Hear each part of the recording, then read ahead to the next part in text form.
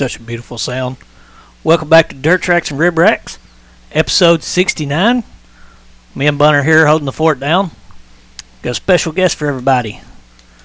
Gary Fitzpatrick out of Larry Fitzpatrick Autosports from Australia. How's it going?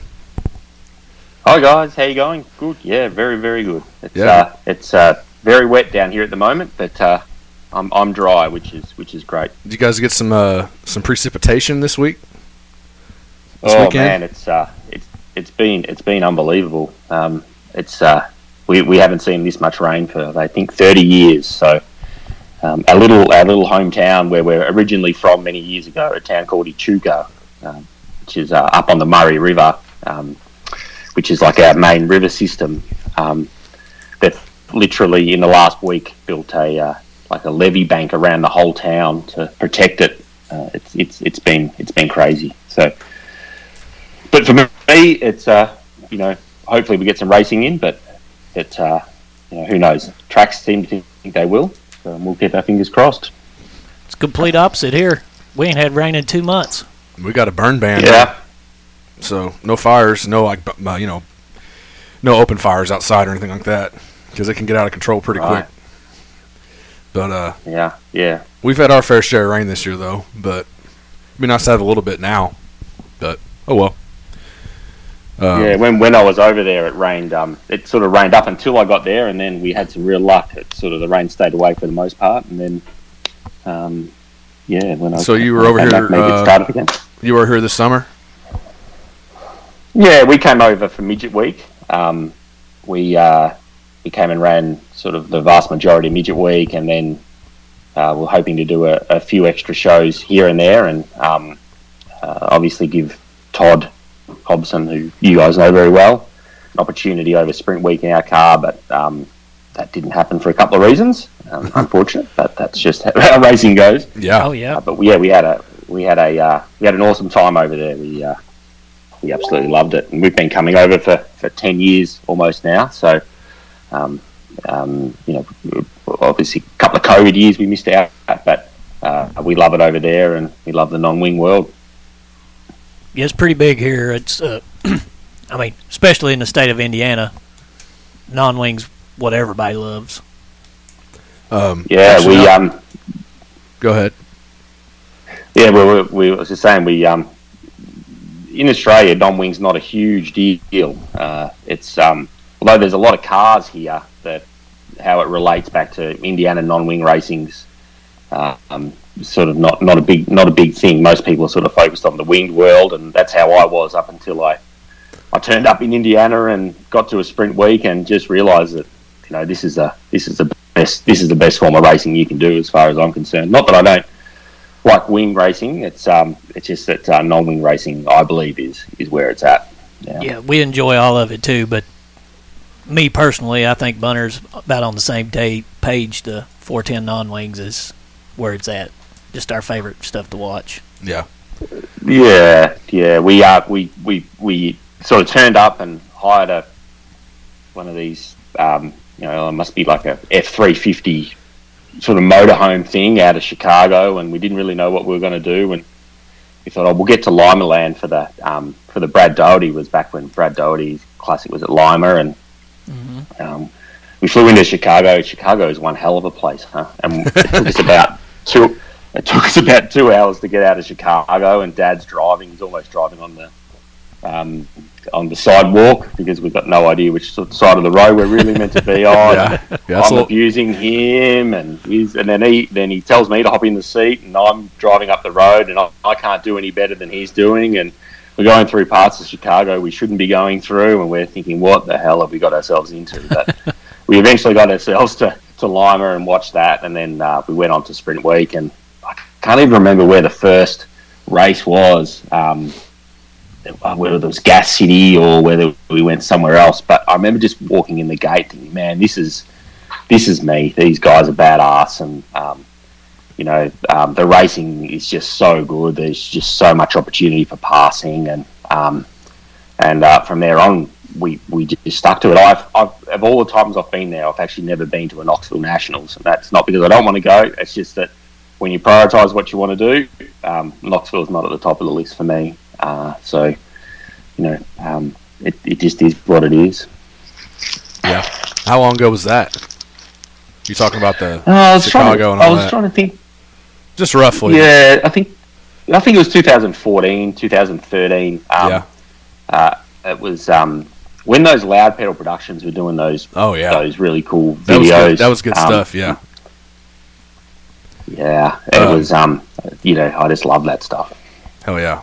Well, that's one thing I can say. I've never been to Chicago, so I guess maybe one day I'll get there. I don't know. I really have no desire to go, but besides, it's crazy.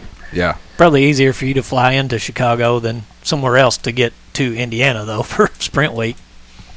Yeah. Yeah, and we watched a lot of that CSI stuff, that American CSI stuff, and I feel like every town we were driving through, I can remember some some sort of some sort of episode from that town. I thought, oh god, you need to be really careful. Yeah, and nothing says stop us, hold us up, pull a gun or something, like driving one of those big, huge renter vans through the middle of these places. So you look like real amateur hour. Yeah. Yeah. Hell yeah. So so you mentioned you run the race team pretty well. So when did that all start, or how long has your dad been into it, and how did it all start? Yeah, Dad used to when I was a little. It all really started when I was a little kid. In Australia here, we have what we call sedan racing, which is pretty much just cars taken off the street in different categories, and you can do different things to them. He used to run what was called a modified production, which was sort of a high end one. It was a Chrysler Centura with a straight six Hemi in it, and I used to think it was the coolest thing you could ever imagine. We were up in a town called Mildura, which I believe has probably the best speedway in it in Australia. Todd absolutely loves up there as well, but that was where Dad used to race weekly when I was a kid, and I was one of those kids that would be hanging off the fence, just absolutely obsessed with it. Dad eventually sort of got out of it, but the passion sort of never left me over the as I sort of grew up. And when I left school, I started to work on different race teams and do different things, and that sort of led me to meeting Brandon Long, who drove for us this year. That's another story, but we eventually, I eventually actually took over running the family business. Dad was sort of half retired and wanted to step back from it a little bit, and I ran it for a little bit. And when we sort of did that, we sort of purchased a car of our own here Dad did purchase a car of our own here in Australia, and then we started to come over and see the Indiana Sprint Week and the 410 stuff, and then that obviously led us into racing over there. So my brothers sort of come and joined us as we went along. I had one brother who was living up north, and he came and moved back here and sort of got back involved with us here, and another brother who was always involved with us. And it's a little sort of I suppose 4-person operation, and we all have our own separate things that we do, but I tend to be the one making the calls on where we're racing and what we're doing and when we're doing it, and what things we're buying and when we're buying it and all that sort of stuff. We go racing, and I don't drive. I've never really driven. I'm really not interested in ever driving one. I just have so much respect for the dudes who drive them. I'm a real think now, do later kind of cat, and I think you've got to be a do now, think later kind of person to do this sort of stuff. And but I really enjoy building them and trying to get some speed out of them and seeing what I can do to make them as good as they can possibly be. And I love the fact that you can never actually master it. I don't think anyone's ever mastered dirt track racing ever. And but that feeling of making a car really good on any given night, I just think that's so good. Oh yeah, for sure. So how many races do you usually run over there? Say for a season. Roughly? We used to run a whole heap more because I just didn't have a lot of other responsibilities. But probably with Todd this year, if we get in maybe 10 races Todd in our sort of what I call our national car, which is the car that sort of competes nationally here, then that'll suit us fine. Remembering that Todd has other commitments with his family and with the wing team, with the 410 wing team. So he'll probably do, I don't know, probably 30 probably, and 10 of them will be with us, and 10 or 15 with his other teams. But I've got a family and kids and a business that I'm trying to run, and it's just very hard for me to commit to being every weekend, every Saturday night somewhere to race. Love to do it, but it's just not the reality of my life as it sits at the moment. Yeah. Yeah. Well, that's good. Good you can get it in when you can. But so how far? I think Todd's told us, but how far away is how far you got to travel for races and things like that? There's a race on this weekend. There's actually 2 nights of racing this weekend at a place called Nyora. It's back on the other side of Melbourne. So I live in a little town, sort of an hour and a half west of Melbourne. Melbourne's a big city. Melbourne's got 5 million people. It's a big sort of metropolis. It's probably twice as big as Indy is. And you got to sort of get through Melbourne, and it's another hour on the other side of Melbourne. So it'll probably take us 2.5, 3 hours to get there for that. We're just going to race one night because Todd's racing in the wing car the night before at another sort of track locally. So there's our local track's probably half an hour, 45 minutes away. It's called Avalon Raceway. And then there's another track which we actually really love, which is a track called Simpson Speedway, which is an hour and 15 from where we are. So we're relatively close, but it's not Indiana close. It's not drive to the next town and pull into the track, which is what we love. It's funny, some of those Indiana people, they can get a bit funny about driving, an hour or two to another dirt track. They don't like doing that. That's a big haul for them. But for us, that's just normal. Talking to Todd, it'd be 6-hour drive or 10-hour drive sometimes to get to a track. And 6 hours we can be anywhere. The big track at the moment, the new one is the one in Sydney, which I'm sure Todd's talked about. But that's 9 hours away. That's a big haul. And then the Australian Championship this year, so we run like a controlled Australian Championship. That's in Brisbane, and that's 20 hours. That's a good 20 hours for us. But we'll haul up there in April or May next year, I think it is. And I think that's going to be Todd's last race here before hopefully he heads back to you guys and straps back in and has at it. Yeah. So what was I going to say? So where's your shop at? You were running out of here. You had a shop in Indiana, or where was it? Well, we Brandon Long, who when I was working for a team over here, a driver called Luke Nash, a really, really good dude. We were sort of running a wind team. He had a pretty serious operation going at the time. He's not racing at the moment, but he wanted someone to come out for a really busy period. The really busy period for us is between sort of Boxing Day and the end of January. That's when a lot of the big wing sprint car races happen. It's a time when it's sort of on the down in the United States, so a lot of Americans come out here and run and all that sort of stuff. But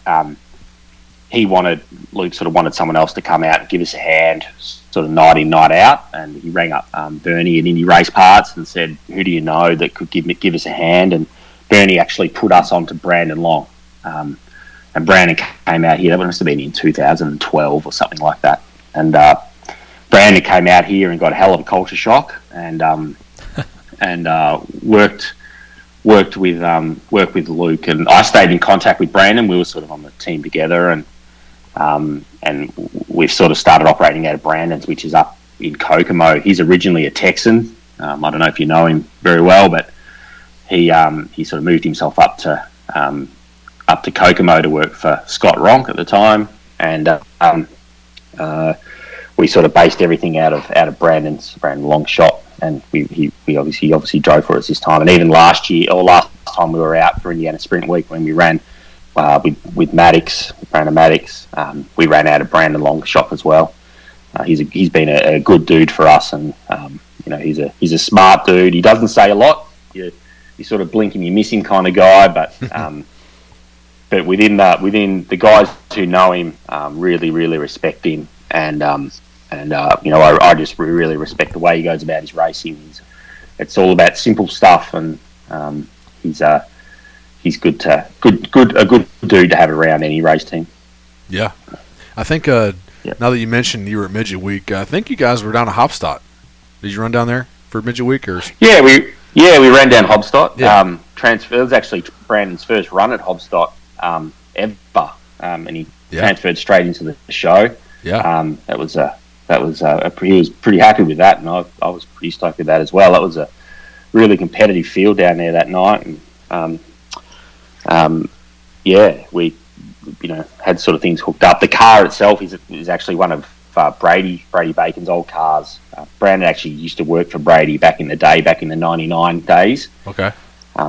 So they're really close mates. So we actually had bought a car off Brady. We were actually going to run Brady in that car during Midget Week back in 2020, but that didn't obviously happen to COVID. We couldn't actually get out to you guys to run. We weren't allowed to.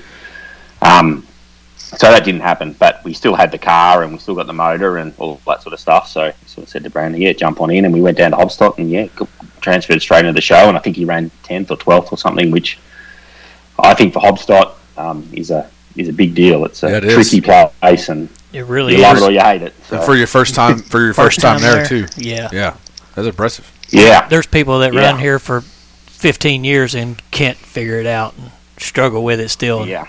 He does that good on his first trip. I mean, that's cool. Yeah, he came out of there and he said, "Man, I want to go back to that place. It's a good place." We've got some demons at Hopstock from Midget Week, from Indiana Sprint Week in 2018. We actually turned up sort of a couple of weeks before Sprint Week, and the plan was that Maddox was going to drive all the way through Sprint Week. And then, but the first weekend or the weekend before Sprint Week, we would run Gas City just to sort of dial ourselves in a bit, and then head down to Tri-State and run Hopstock. And we sort of ran Gas City and went okay, and everything was looking all right. And then went down to Hopstock and sort of qualified, mid-pack or something like that. And he was racing with what's his name? The modern day cowboy Darren Clayton. Yep. Down the back straight, and they got together, and he just absolutely totaled our car. Like it just ripped it to absolute shreds.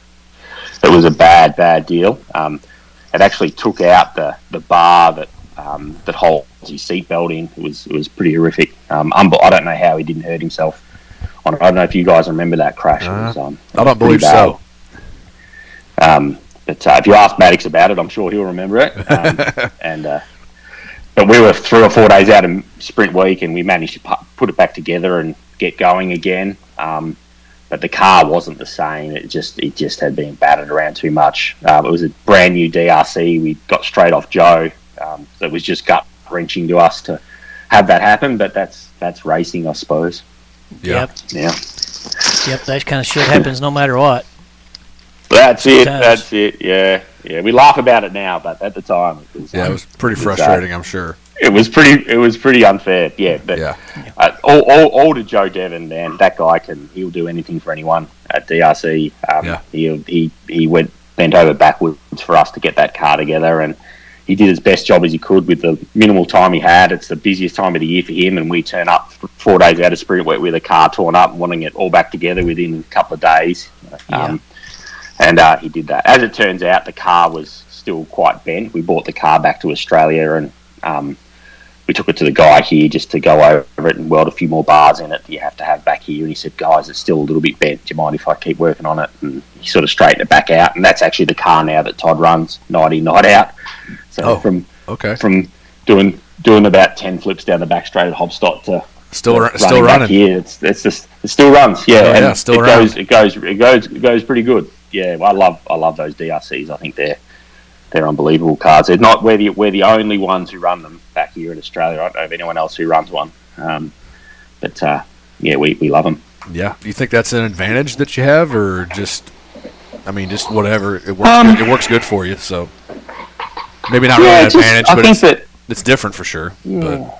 Yeah, well, see, a lot of cars come out to Australia as wing cars, okay. and then get and then sort of become a non-wing car. Whereas, because we've got the connection back to Indy, we sort of had the resources and things to start looking at this stuff, and we realised that maybe there's an opportunity to sort of have more non-wing based cars. There's a few guys who run around in sort of pure non-wing cars, spikes and things like that. But a lot of people don't actually realise that a vast majority of the guys probably run DRCs. They're probably the most common. They're the most common car in Indiana to run non-wing. Maybe a Maxim or a Spike or something. But a lot of the fast guys are in them, and there's no.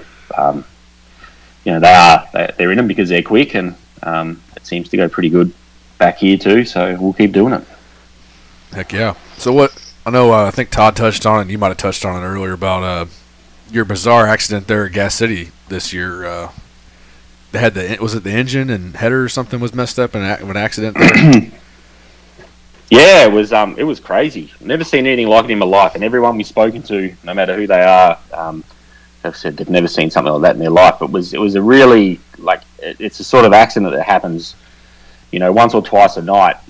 It was a restart. We were running about 8th or 9th or 10th or something in the feature. Had Scotty Weir ahead of us, and I think Dave Darlin was ahead of him, and then behind us was Matty Goodnight, I think it was, and it was a restart, and Darlin got a bit crossed up. It was nothing bad about it. It's just he just sort of got a bit crossed up and a bit free, and then that sort of made Scotty Weir get a bit crossed up as well, and then Brandon sort of had nowhere to go, so he got a bit crossed up, and then Matty Goodnight sort of had nowhere to go and just got into the side of our car, got into the Nerf bar on the side of the car.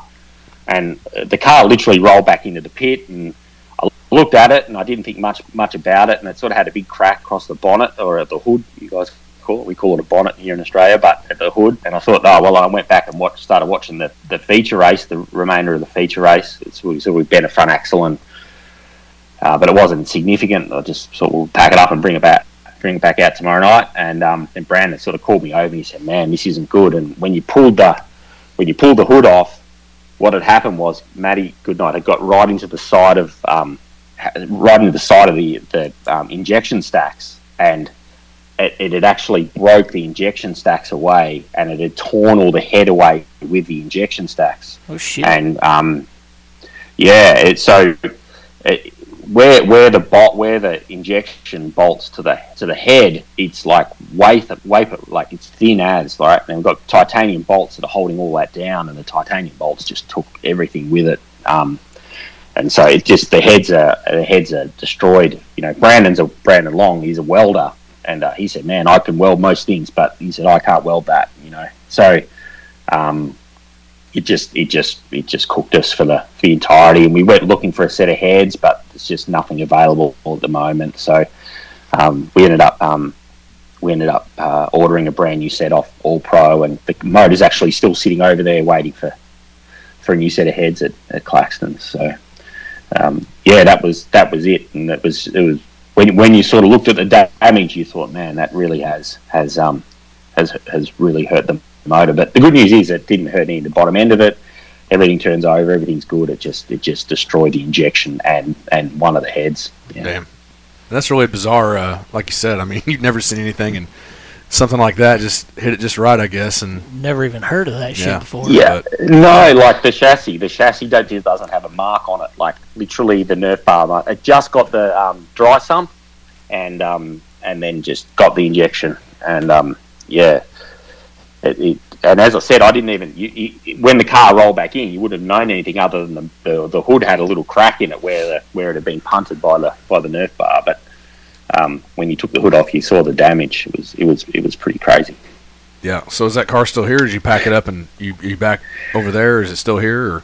Well, that car we'll eventually bring back. Brandon's we export everything out of a place called Muncie in Indiana. Yeah. There's a guy by the name Paul Farrell who brings a lot of things back in, and all we do is drop them over to he's got like a warehouse over there, and it turns up here a month or two later. It's a really good service, so we'll get that car over there. and we'll get that motor back here as well. We're going to sort of close off our American stuff for now. I'm just struggling to find time to be able to do it with my business and with the kids, and to find blocks of time just to get away. It's getting really, really hard. I'll revisit again another stage, but for now, I've been lucky enough to have the years that I've had, and meet some unbelievably good people. But you know, I'm gonna be a bit of an armchair viewer from Australia for at least another couple of years, I reckon. Okay. For now. Yeah. But we'll bring that car back and run it, and you know, we might put a wing on it and bring the motor back here. And the Classic, which is a big race that happens at the end of January here, a lot of Americans come out and run that. We might run that and try our luck with that with a wing on, which I never thought I'd do, but hell, if you got it, you might as well try. Yeah. So just curious, what's the expense of transferring something like that from here to where you're at in Australia, roughly? It's a good question. If you don't mind sharing, I mean. Look, to be honest, I don't know, because we bring things over in sort of bulk items, so it's hard to know. But so you get like a container, a container of stuff, and you got your car in there. Yeah. Too, whatever. Okay. Gotcha. Yeah. So the container comes as like a full container, of which we've only got a part of it, but you've got to pay import taxes, and there's a whole heap of things. So you've got to make disclosures about what things are worth, and on the way in, and whether they're used or new or whatever else. But it does vary quite a lot. And at the moment, the Australian dollar is pretty weak against the American dollar. Like, there's been times in the last 10 years where the Australian dollar has actually been more expensive than the American dollar. But at the moment, I think it's about 60-something, 70 cents. So you don't get a lot for your money here in Australia, which makes importing a bit of a tough gig. Yeah, for sure. But, you know, that's just the way it is. And obviously a lot of our things come straight out of Indy or Winters or DMI. So a lot of it is just, you know, purely imported back here. Yeah. Okay. Not a lot of products made. Not a lot of product for Australian speedways or sprint car racing is made here in Australia. Okay. A lot of it's imported from America. Is there is there an Indy Race Parts over there still, or no? Is that just a distributor? There was a guy here who sort of ran under the Indy Race Parts banner. He sort of closed that off. Okay. Which is sad. It's actually in my sort of hometown. He was sort of located just up the road from me here, which was really convenient. But he sort of it's hard shuffling parts. I think he sort of had other business interests as well, and that stuff sort of took priority, I think, in the end, and he sort of closed that off. But there's some good distributors. There's Victory Lane Race Gear and Par Motorsports and Max Dumsey Motorsports, and there's another guy down near me that's just opened up called Australian Racing Products, and they all do a really good job around here. And usually you can find what you need. It might not be cheap, but that's just that's just how it is. Yeah. Yeah. All right. I know I do remember seeing the Indy Race Parts Australia on Facebook before. I didn't know if it was still a thing or not. But so who is a driver that you idolized or grew up watching, or who's the guy you like, U.S. or Aussie? Yeah, it's debate. There's a guy over here by the name of Gary Rush who raced for many years, and my parents still debate whether I was actually named after him or not. I think my dad sort of named me after him without telling Mum necessarily that's what he was doing. Yeah, nice. But he was a legend of Australian Speedway, and I just, whenever I got the chance to watch him, I didn't watch him much, but whenever we got the chance, I just thought he was a really, really, really good dude. The guy I like watching the most on the wing side of things at the moment, I just love Lance Deweese. I just watching that Kreitz car get around, and I just think is amazing how they can punch so hard against such good competition week in and week out. And I've always sort of taken a liking to what Lance Deweese does over there over many years. Yeah. On the non-wing side, I'm just a fan of those old school badass dudes. The Tony Elliott's and John Stanbrose and all those guys from the early 2000s.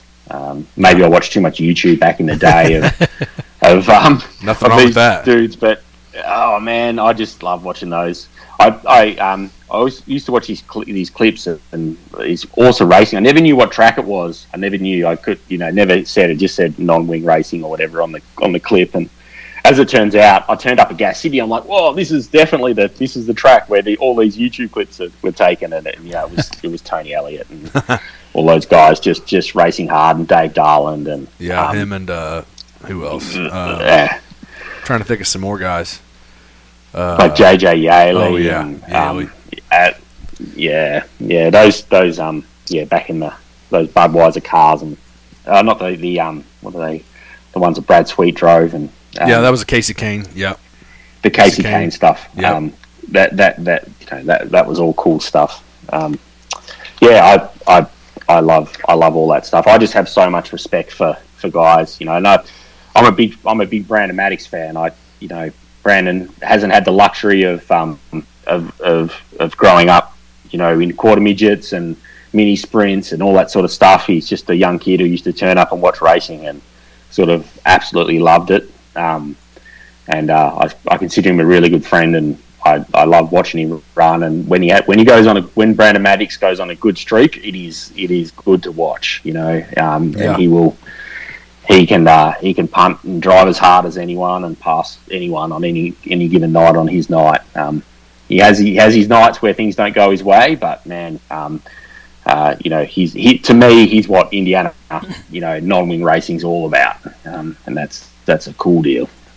Yeah, we love that guy, but damn if he don't have some of the worst luck sometimes. He could be running great. Yeah, there'll be 3 other guys wreck and take him out or include him in the wreck somehow, and he has the worst luck. Yeah.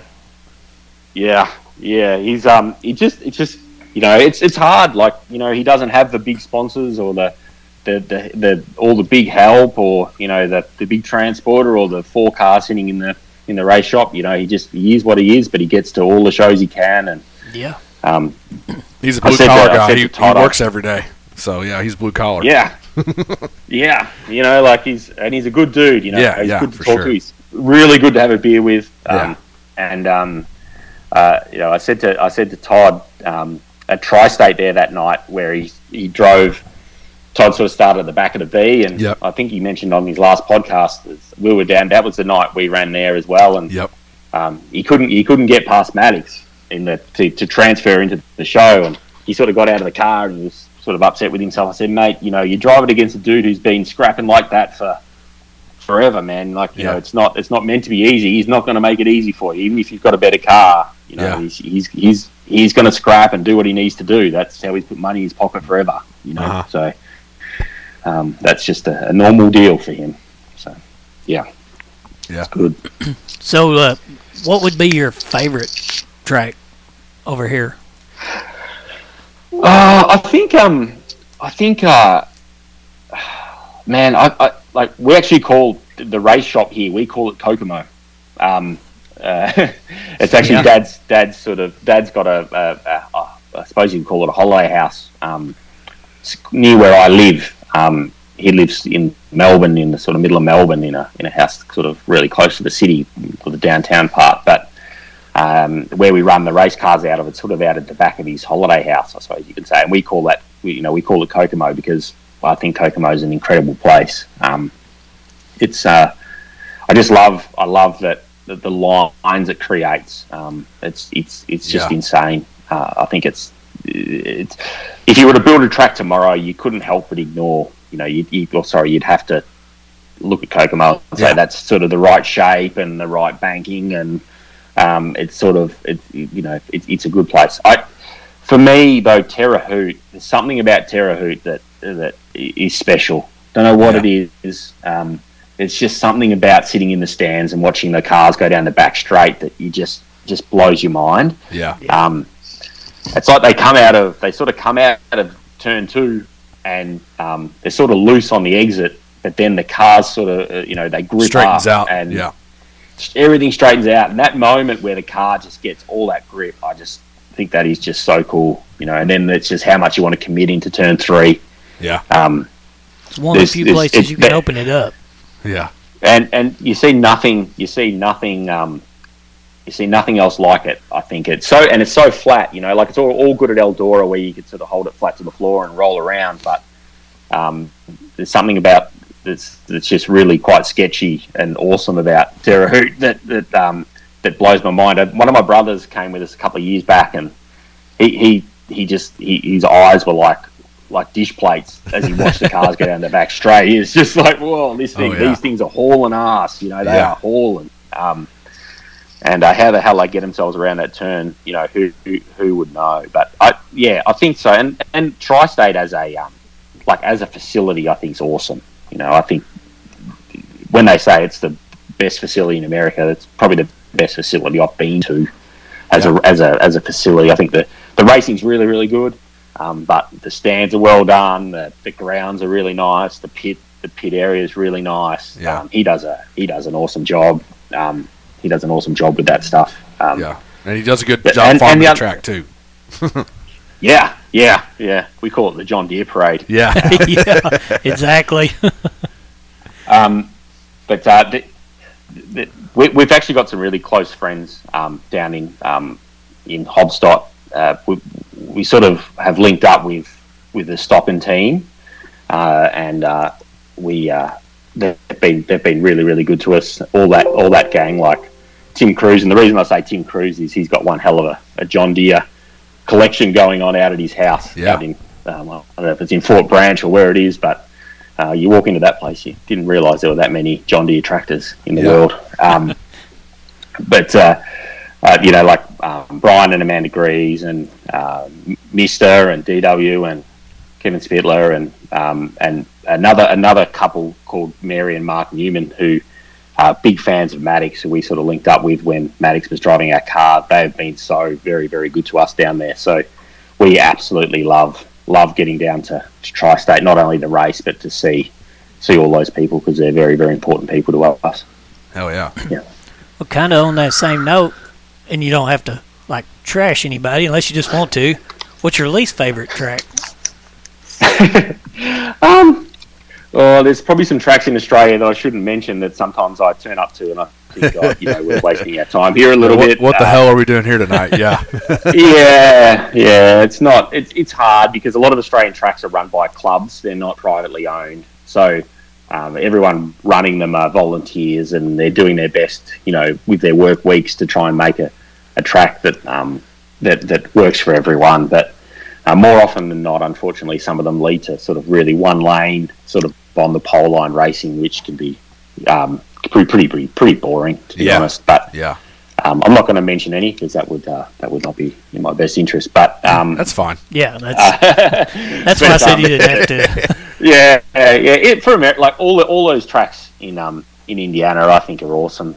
And they're awesome because they have to be, because if they're not awesome, no one will turn up and watch racing there. And we sort of focus ourselves around there anyway, so that's really what I see. Yeah. It's great. Yeah. But we like to talk a lot of food too around here. So, what is like the food situation over there? Yeah, I'm a bit of a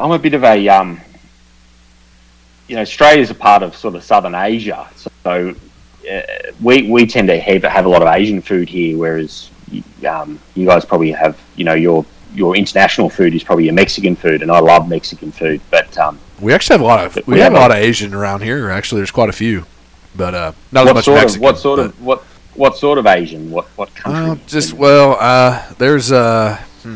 is that one? More like a Szechuan, or there's some Szechuan. What's the other one? Trying to think of some others, but it's kind of, I guess, Americanized, but some of it's really good. But yeah. But I'm sure you got better stuff over there. For sure. Well, in Melbourne, it became when the South Vietnamese sort of fled South Vietnam after the war. A lot of them ended up in Melbourne, and there's a street called Victoria Street in Melbourne, and it's just like wall to wall Vietnamese restaurants, and I love Vietnamese foods, so I eat down there. When I was living in Melbourne, which I'm not now, but when I was living in Melbourne, I'd eat down there once or twice a week easily, and absolutely love it. it's really, really good. But what we struggle with is the Mexican food, and you guys do the Mexican food a whole heap better than what we do. So that's one of my go-tos when I get over there to eat out. And technically, we've been told, like, our Mexican food here in Indiana, at least, is not very good compared to the real shit. But, I mean, it works for us. Yeah, it works for you, too, so, yeah. It doesn't matter to me. I'll eat it anyway, so I don't really care. But that's the best thing about having Brandon Long as your driver, because as a Texan, he knows exactly where to find all the good, good Mexican places. He loves his Mexican food. But we did go to that Mexican restaurant just in Fort Branch there. What's it called? Senor Tequilas. Yeah. Yep. Yeah. We've been to that more than once, and we love it. We love it there. And actually, Brandon. Pretty good. Yeah. Brandon gave it a real tick of approval. So yeah, it's a good place. We love it there. Yeah. So what's some of your favorite U.S. dishes? Like something that you look forward to when you come over here for American food. Just all the Texas barbecues. I just love all that stuff. We don't eat out a huge amount when we're racing, because Dad has the motorhome or the fifth wheeler going, and we tend to just eat in the van. And but usually there's someone around us who's cooking up something delicious. Like pork ribs, we don't do pork ribs here in Australia very well. You guys obviously do it a whole heap better than what we do. We tend to have a lot of lamb here in Australia, whereas rather than pork. I reckon sort of on the same kind of deal. But we have a lot of slow cooked lamb here, as you guys sort of do a lot of slow cooked pork. I find that really, really, really good. Well, in a couple of years, if you do get to come back, definitely hit us up. We'll cook you some food. Yeah. Absolutely. Don't worry, Todd. Every time you guys give Todd some food, I hear about it. He's like, I gave me some more food. This is awesome. I'm like, yeah, man. Rub it in. Americans will do. They'll do anything for you. That's the best thing that that would be awesome. It's great. We I don't know if you guys know a woman by the name of Lauren Albino. You ever heard of her? Over in this area? No. Well, no. So Lauren she's like the marketing manager at NOS. So when she sort of follows all the racing around on behalf of NOS, I suppose you could say. Oh, okay. No, I don't know her. But anyway, I actually, oddly enough, know her away from racing, which sounds completely crazy that I'm right here in Australia, and that she actually lives in New York City. And when I was in America backpacking back in about 2007, 2008, a friend of mine was dating her at the time, was dating her best friend, and we sort of hung out and knocked about for that time, and then obviously she's sort of stepped into car racing where I've sort of had, but we've always been in contact and we're really, really close. And but we often go, when I'm in America, I'll always go across New York and spend a night with her, having a night out. It's at a nice restaurant in New York, which seems a long way from long way from. That's a little bit of a ways, but she takes me to some unbelievable places in New York City, restaurants, and we have a lot of fun with her and her other friends that I know as well. It was so funny because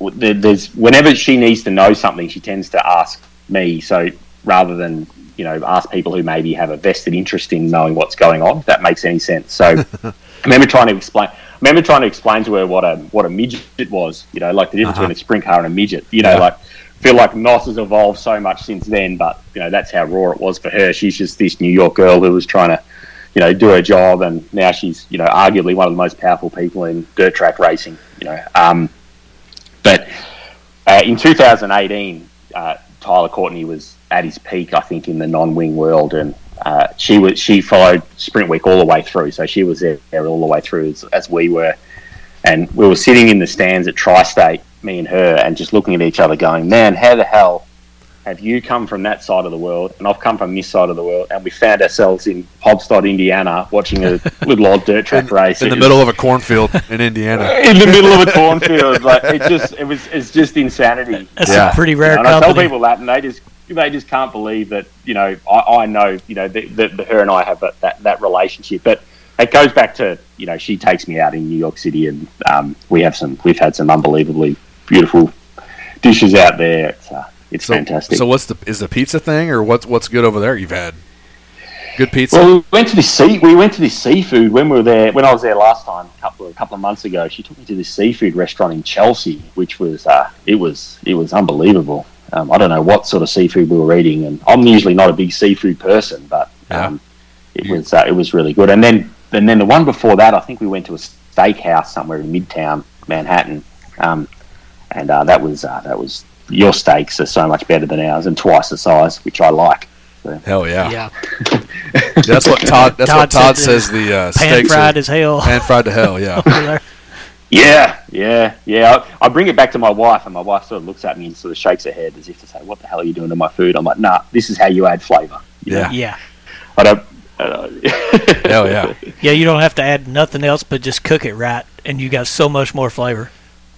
Well, if the meat's good, I guess. But yeah, Tim Cruz, he's cooked me up some really good dishes over the years on his smoker in the pit at particularly at Kokomo. He's cooked me some unbelievably beautiful dishes there as well, and some chicken wings actually. Ooh. Chicken wings, yum! I love your chicken wings. That's what we're getting ready to have tonight, I think. Actually, Yep. Me and Charlie are. So what are you gonna put on them? We usually use a variety of seasonings. We usually do And sauces. Yeah. Usually, I got a cherry habanero seasoning I'm going to put on some of them, I think, and then maybe just some salt, pepper, garlic. Yeah. And then we're going to toss them in some, I don't know, a variety of sauces I have. So maybe some Nashville hot sauce. Nashville hot. Couple buffalo, probably a little bit. Yeah. So just grilled, not fried. Just grilled wings. I'll you don't have to mess with oil or nothing. You just grill them, and pretty tasty, as you know. So. Brandon's a big Brandon Long. He's a big fan of Buffalo Wild Wings in Kokomo. So we went there a few times, and man, that hot sauce is hot. That is really very hot. Did you have I learned my lesson. Which one was it? The blazing one, or was it another one on there? It was the second one from the top. Oh yeah. And I regretted that decision. Did you regret that decision? I really regretted that. That was a bad decision. Yeah. I think I had like two of them and had to give up on it. Yeah. But yeah, it's not enjoyable. It was hot. Yeah, I don't. No. Bit off more than I can chew. No doubt about that. It was good. So your food. I love your food. And there's a lot of like American style restaurants sort of opening up here in Australia now. It's they do a really, really, really good job. But the one thing I don't like though is some American friends were living out here, and we went over to their house to have some dinner, and they made us some collard greens, whatever the hell that is. I don't know what that is. Some sort of just a bunch of leaves, I guess. That was terrible. Yeah, terrible. That's definitely an acquired taste. Yeah. I've had them one time, and it's a southern thing, I think, like down Alabama area mainly, but they're okay. It's different for sure. Yeah, and now that they actually did that, and they did it with what they called a low country boil, which is I think another southern thing where they sort of boil up a whole heap of potatoes and things like that, and put some sort of spice on it. Shrimp, yeah. Yeah, that's it. That was really good. And you just they just put it in the middle of the table in a big pile, and you just help yourself. That was delicious. Yeah, we do that every once in a while. It's usually kind of pricey, but it's definitely worth it because it's something we don't get very often. But what's the name of the spice? There's some sort of spice you put on it, isn't it? Like Old Bay's one.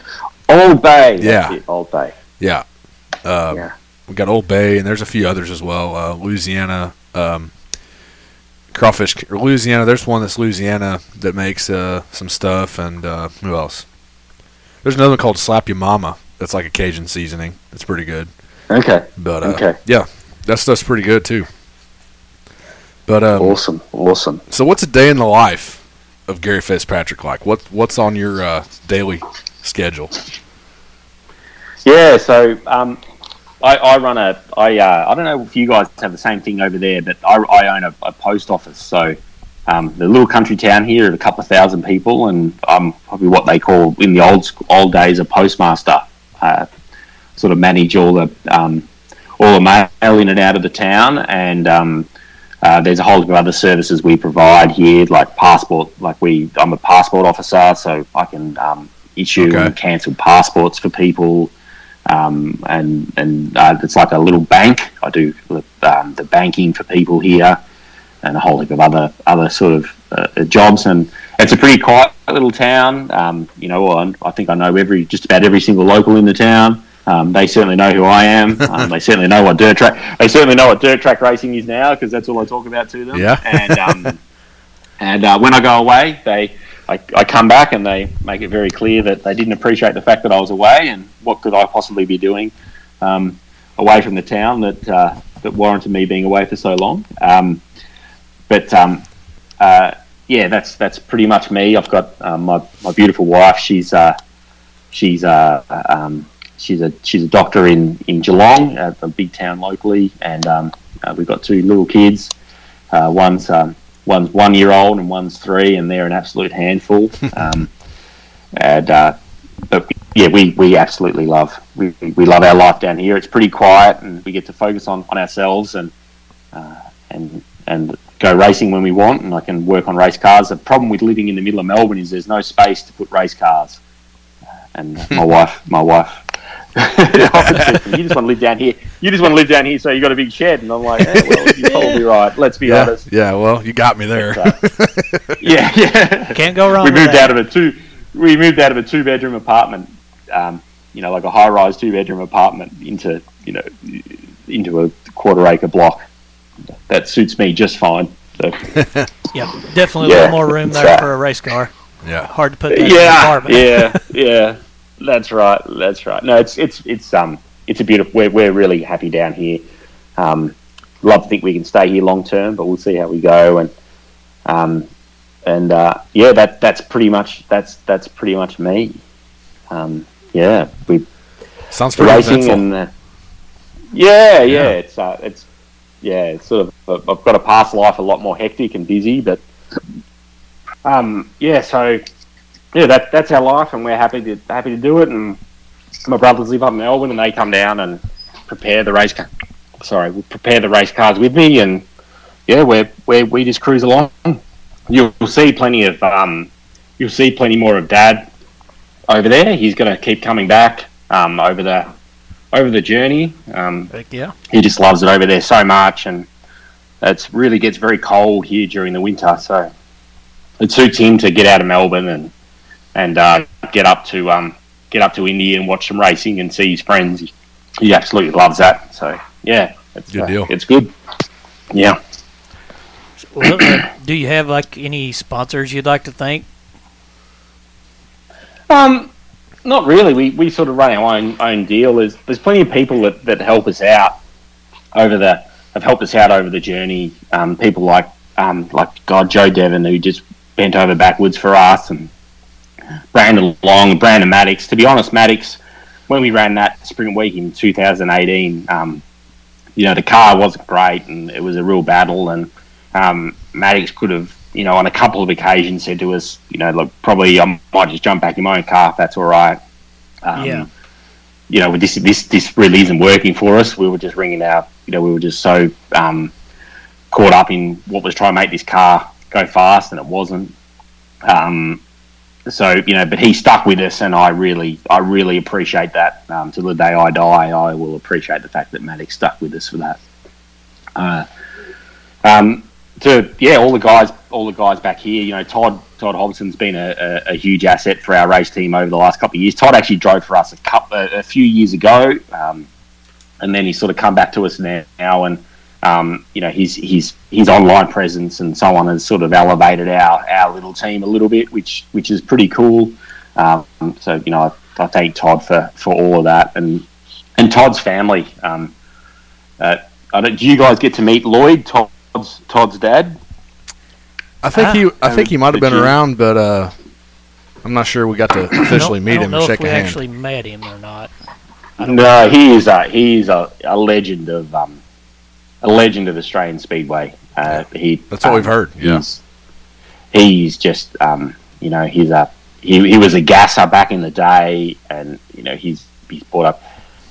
I see him like the Freddie Raymer, the Freddie Raymer of Australian Speedways.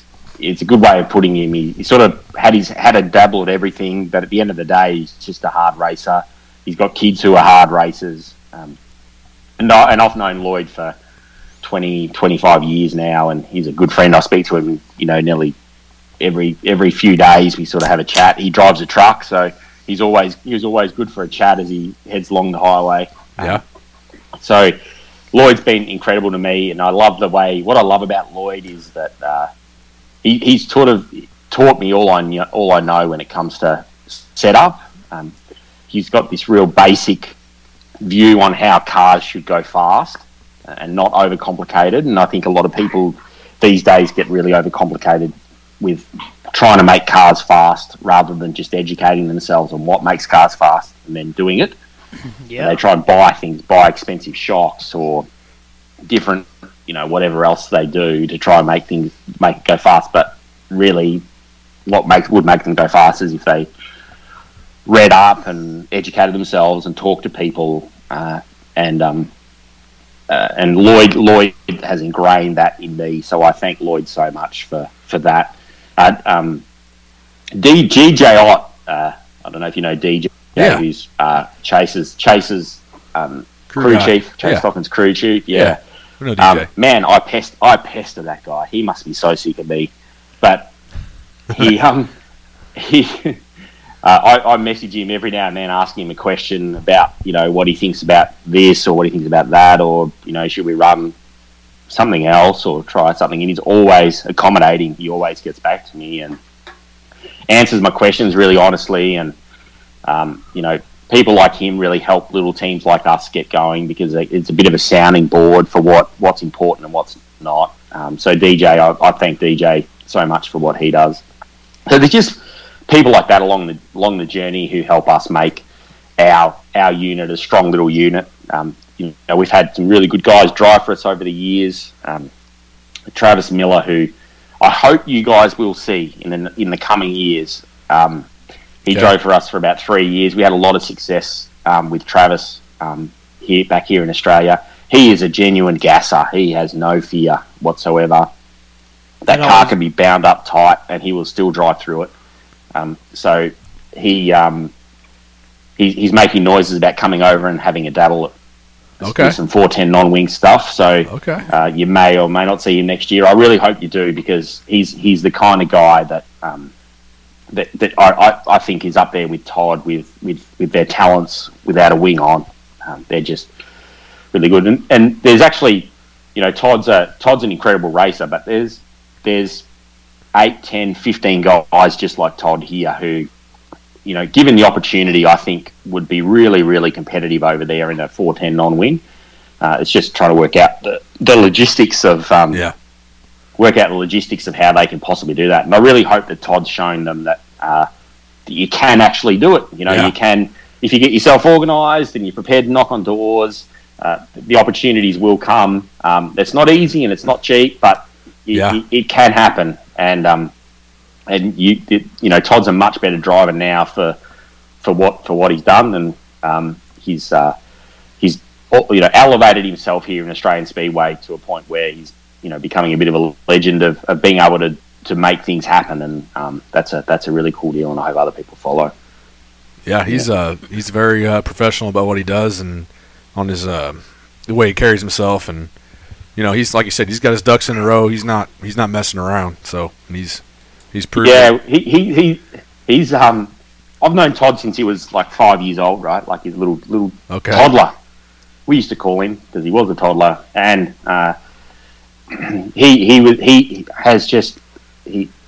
Speedway is his life. alcohol's not his life. He doesn't drink. Yeah, that's fine. He doesn't chase women. Yeah. He doesn't do any of that stuff. It's just it's all racing. He just lives. It's all racing. Yeah. And it's just great that he's been able to find his feet in non-wing. You know, they actually came with us. I like to think I introduced Todd to 410 non-wing racing because they came with us on one of our trips in the early days, him and Lloyd, and that's where Todd sort of fell in love with the non-wing world. But he's doing a fantastic job, and just to watch him develop over the years, he's great. And the good thing about Todd is that for anyone who's hopefully listening who might be a car owner in the United States who looking for someone to work with, I couldn't more highly recommend Todd. The best thing about Todd is he drives a quite a free race car, and to the average person that doesn't mean a lot, but to car owners and crew chiefs that's a kind of a big deal. It makes life really easy. He doesn't need a car to be bound up tight and biking and all that stuff. His cars are always very balanced and set up quite basically, and that really makes it easy for me as a crew chief to be able to set cars up for Todd. So if there's anyone out there who could possibly give Todd a go, obviously Tyler's been doing an awesome job and his cars rip really, really well. No doubt about that. But Todd's a great guy to work with. He's easy to work with. He's prepared to do the hard yards, and he loves it. He loves it. You know, he wants opportunity. He's hunting it. It doesn't come easy for him. He doesn't sort of he doesn't expect things. He expects anything. You know, we have a very open relationship. Like this weekend, we weren't sure whether he was going to run on Saturday night with us or with anyone else, and I'm like, you just decide, mate, and you let me know. So he's trying to work with us as best he can. He's a good dude, and they won't be upset to chuck him in his car. I feel like he really made a chuck name. him in their car. I feel like he really made a name for himself over here this last trip. He didn't win any races. Yeah, but he continually got better and better and better, and he was showing it every race, every time he got in the car. You could just see how much he was learning each week. You could tell it. Just the way he run his lines on the track, you could tell he was getting better and better. It's interesting. Todd's a real thinker, and sometimes that can get in his way a little bit. To be fair, But and his dad and I, over many decades, have tried to encourage him not to overthink things. Just hop in the car and just take the track is what it is. You don't need to try and predict what the track's going to be. Just drive it, and we'll work it out as we go. And he's getting much better at that. But often you'll see Todd come from really deep in a feature and really push through because he always gets fast at the right time of the day, and that's another really critical point I reckon about having a really good driver. Their cars are constantly getting better, not the other way around. Yeah, you know, they're not necessarily the quickest in hot laps, but come feature time, gradually forward. And Todd, he's gradually getting better throughout the night. Yeah, and Todd was constantly getting better. He had some really, really good runs there. Yeah, he did. Where he passed a lot of cars in some really stiff competition. So yeah, good dude. So he's a really good dude. Do you have any last words or any questions for us or anything you just want to throw out there? No, not really. I just want to say I love your podcast. I don't know how I got onto it a while ago, but I think it was because when Maddox I thought your episode with Maddox was really good. Yeah, that was a good one. I thought, yeah. Yeah, that was a really cool thing. I love listening to that. That's probably because I've got, I know Maddox and I can relate back to what he's saying. But I love the fact that you guys just you don't necessarily go and find the World of Outlaw star. You're looking for the grassroots people who are in the trenches trying to make it all happen, and the interesting stories that they've got. I love hearing that sort of stuff. And so keep it up, you guys. There's plenty of people listening back here in Australia. I don't know if you can tell how many people are listening back here in Australia, but there's Well, we appreciate that. We can actually see percentages. I think we're like 90% US, and then we're like 8% in Australia. So that's pretty good. It's pretty good. And from different territories as well for over there. It's not just one. So we definitely we appreciate anybody over there that wants to listen to us spew our bullshit. Yeah. Act like we do. Yeah. I was telling my wife, I said, "Oh, these guys have asked me to come and have a chat," and she goes, "Oh, which one's that?" Because I listen to a lot of podcasts, right? Yeah. Uh-huh. So, and I think whenever your podcast starts in my ears, she thinks I'm loading a gun. She's like, "Oh, the one, Yeah.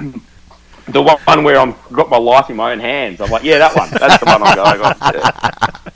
Yeah. That's good shit. So I appreciate you guys, like keeping my wife in line. Yeah. Been doing that for weeks now, and I love that. Well, you're welcome. Good to know. But, yeah, we appreciate the listens, and appreciate your time to come on here with us and tell us about your side of things and what goes on over there and what you've done over here. So, yeah, thanks for having me, fellas. I really appreciate it. I really, really do.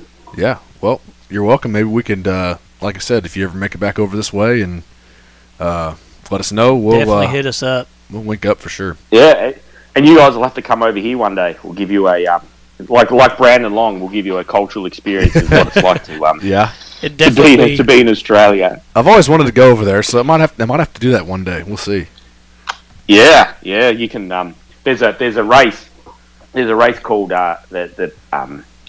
they call it Chariots of Thunder, and it happens in August every year, sort of just before the Nationals, and it's in Darwin, and Darwin's as far away from here as you could possibly be in Australia. It is a long, long way away. It's like 3,000 miles or something, and it's like it's holy shit. It's in proper crocodile country. Like there are big ass crocodiles up there. You do not swim in the water there. Oh, okay. It is dangerous place. But thanks for the warning. The racing up there is nuts. They've got a really cool track. They don't get a lot of chance to race because it's sort of very tropical. It's a bit like Florida almost. Okay. And but it's wild. It's real Crocodile Dundee kind of territory. Well, that's okay. It's a good place. So I learned a lot of pointers from Steve Irwin back in the day. I can handle. There you go. You can wrangle a croc. These crocs aren't 2 meter alligator. 12-foot crocs. These are poke him right in his arm. Yeah, these are 25-foot monsters. I'm gonna wrestle him up and down the river. Yeah. You can't even walk near the water there. There's a good chance the croc's watching you. So, and a big one. They're just everywhere. There's a river called the East Alligator River. There is not one alligator in it. It is just full of crocodiles. Okay. And you can go and have like a tour, and you just hop in the boat. Yeah, I was going to be in a bus or something on that. Yeah, I wouldn't be in the water for sure. But, yeah. Damn, that sounds pretty wild for sure. You hop in the boat and you just look around and you're like, man, like 1 croc, 2 croc, 3. Yeah. They are everywhere. Yeah. It's wild. But yeah. No crocs where I live though. Okay, well, that's good. Thank God. Plenty of snakes. God. Plenty of very potent snakes. But not crocodiles. Yeah. Okay. Well, I might have to get over that way sometime. We'll see. Hopefully, one day I can get over there. We can get over there. But I think I've always said my whole life, if I left this country, and went to another continent, it would be Australia. That's where I want to go. Yeah. Yeah. It's similar. I think culturally we're all pretty a little close. bit the same. There's some differences. But no, I think we all drink the same sort of tasting beer and go to the same sort of dirt tracks. So as far as I'm concerned, that's all that matters. Yeah, that's the 2 biggest things. Yeah, beer and dirt tracks. Hey. What's more important than that? Throw some good food in. It's a trifecta. Exactly. It's the dirt track around in a circle, man. That's what it's all about. Yeah. So, we'll let you get going, Gary, and to get your day. I guess get it kind of your work day started, but we appreciate you coming on, and we hope good luck to you the rest of the season. And we'll hopefully see you sometime. No worries. Yeah, no worries. We've got Todd racing Sunday night, so hopefully we can. It's a big paying race this weekend, so hopefully we can win some cash. All right. Yeah, go get that one. Exactly. No worries. Hell yeah. All right, Gary. We'll see you. Thanks, guys. Thank you. See ya. See ya. And that was Gary Fitzpatrick. What an awesome dude. This is a great interview. Yeah. Got a lot of insights from the differences between Australia and here. A lot of racing differences. And some good talking there. Some cultural differences. Yeah. Learned a few things. Yeah. So, episode 69. Nice. Yeah. Gotta say it. That's great. Yeah. 69. So, it's hard to believe. It's hard to believe we're already there. But yeah. How the hell do we have that many episodes? Dang, man. I'm not just barely been over a year. Yeah. A year and a couple months. We're having fun with it. So we'll keep doing it. Yeah, as long as as you fuckers keep listening to us. Yeah. And keep that up, by the way. Yeah. Keep us on your notifications or. Yeah. Sometimes you get notified when there's new episodes and things like that. I mean, I get notified when we post a new episode, so you should too. There you go. Turn that bell on. But as you all know, this podcast is proudly sponsored by Rounders 2 Pizza, home of the nameless pizza. Located in Daylight, Indiana. That's TOO, not the number 2.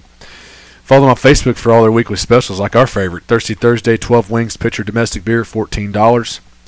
You dine in or carry out for all of your and their pizza, wing, beer, and sandwich needs. Give them a call at 812-867-7172 or check them out on Facebook. So, we'll get into that later, but as always, thanks Joe for that, and good dude, good place. But love that guy. Yeah, so we are coming to the close of episode 69. Moving on to the next. 69! Next, on to the Throw next. that in there one more time. There you go. Got to. So, thank you guys for tuning in, and we will see you on the next one. Charlie, you got any last words for me? Always got a couple. Peace out, motherfuckers.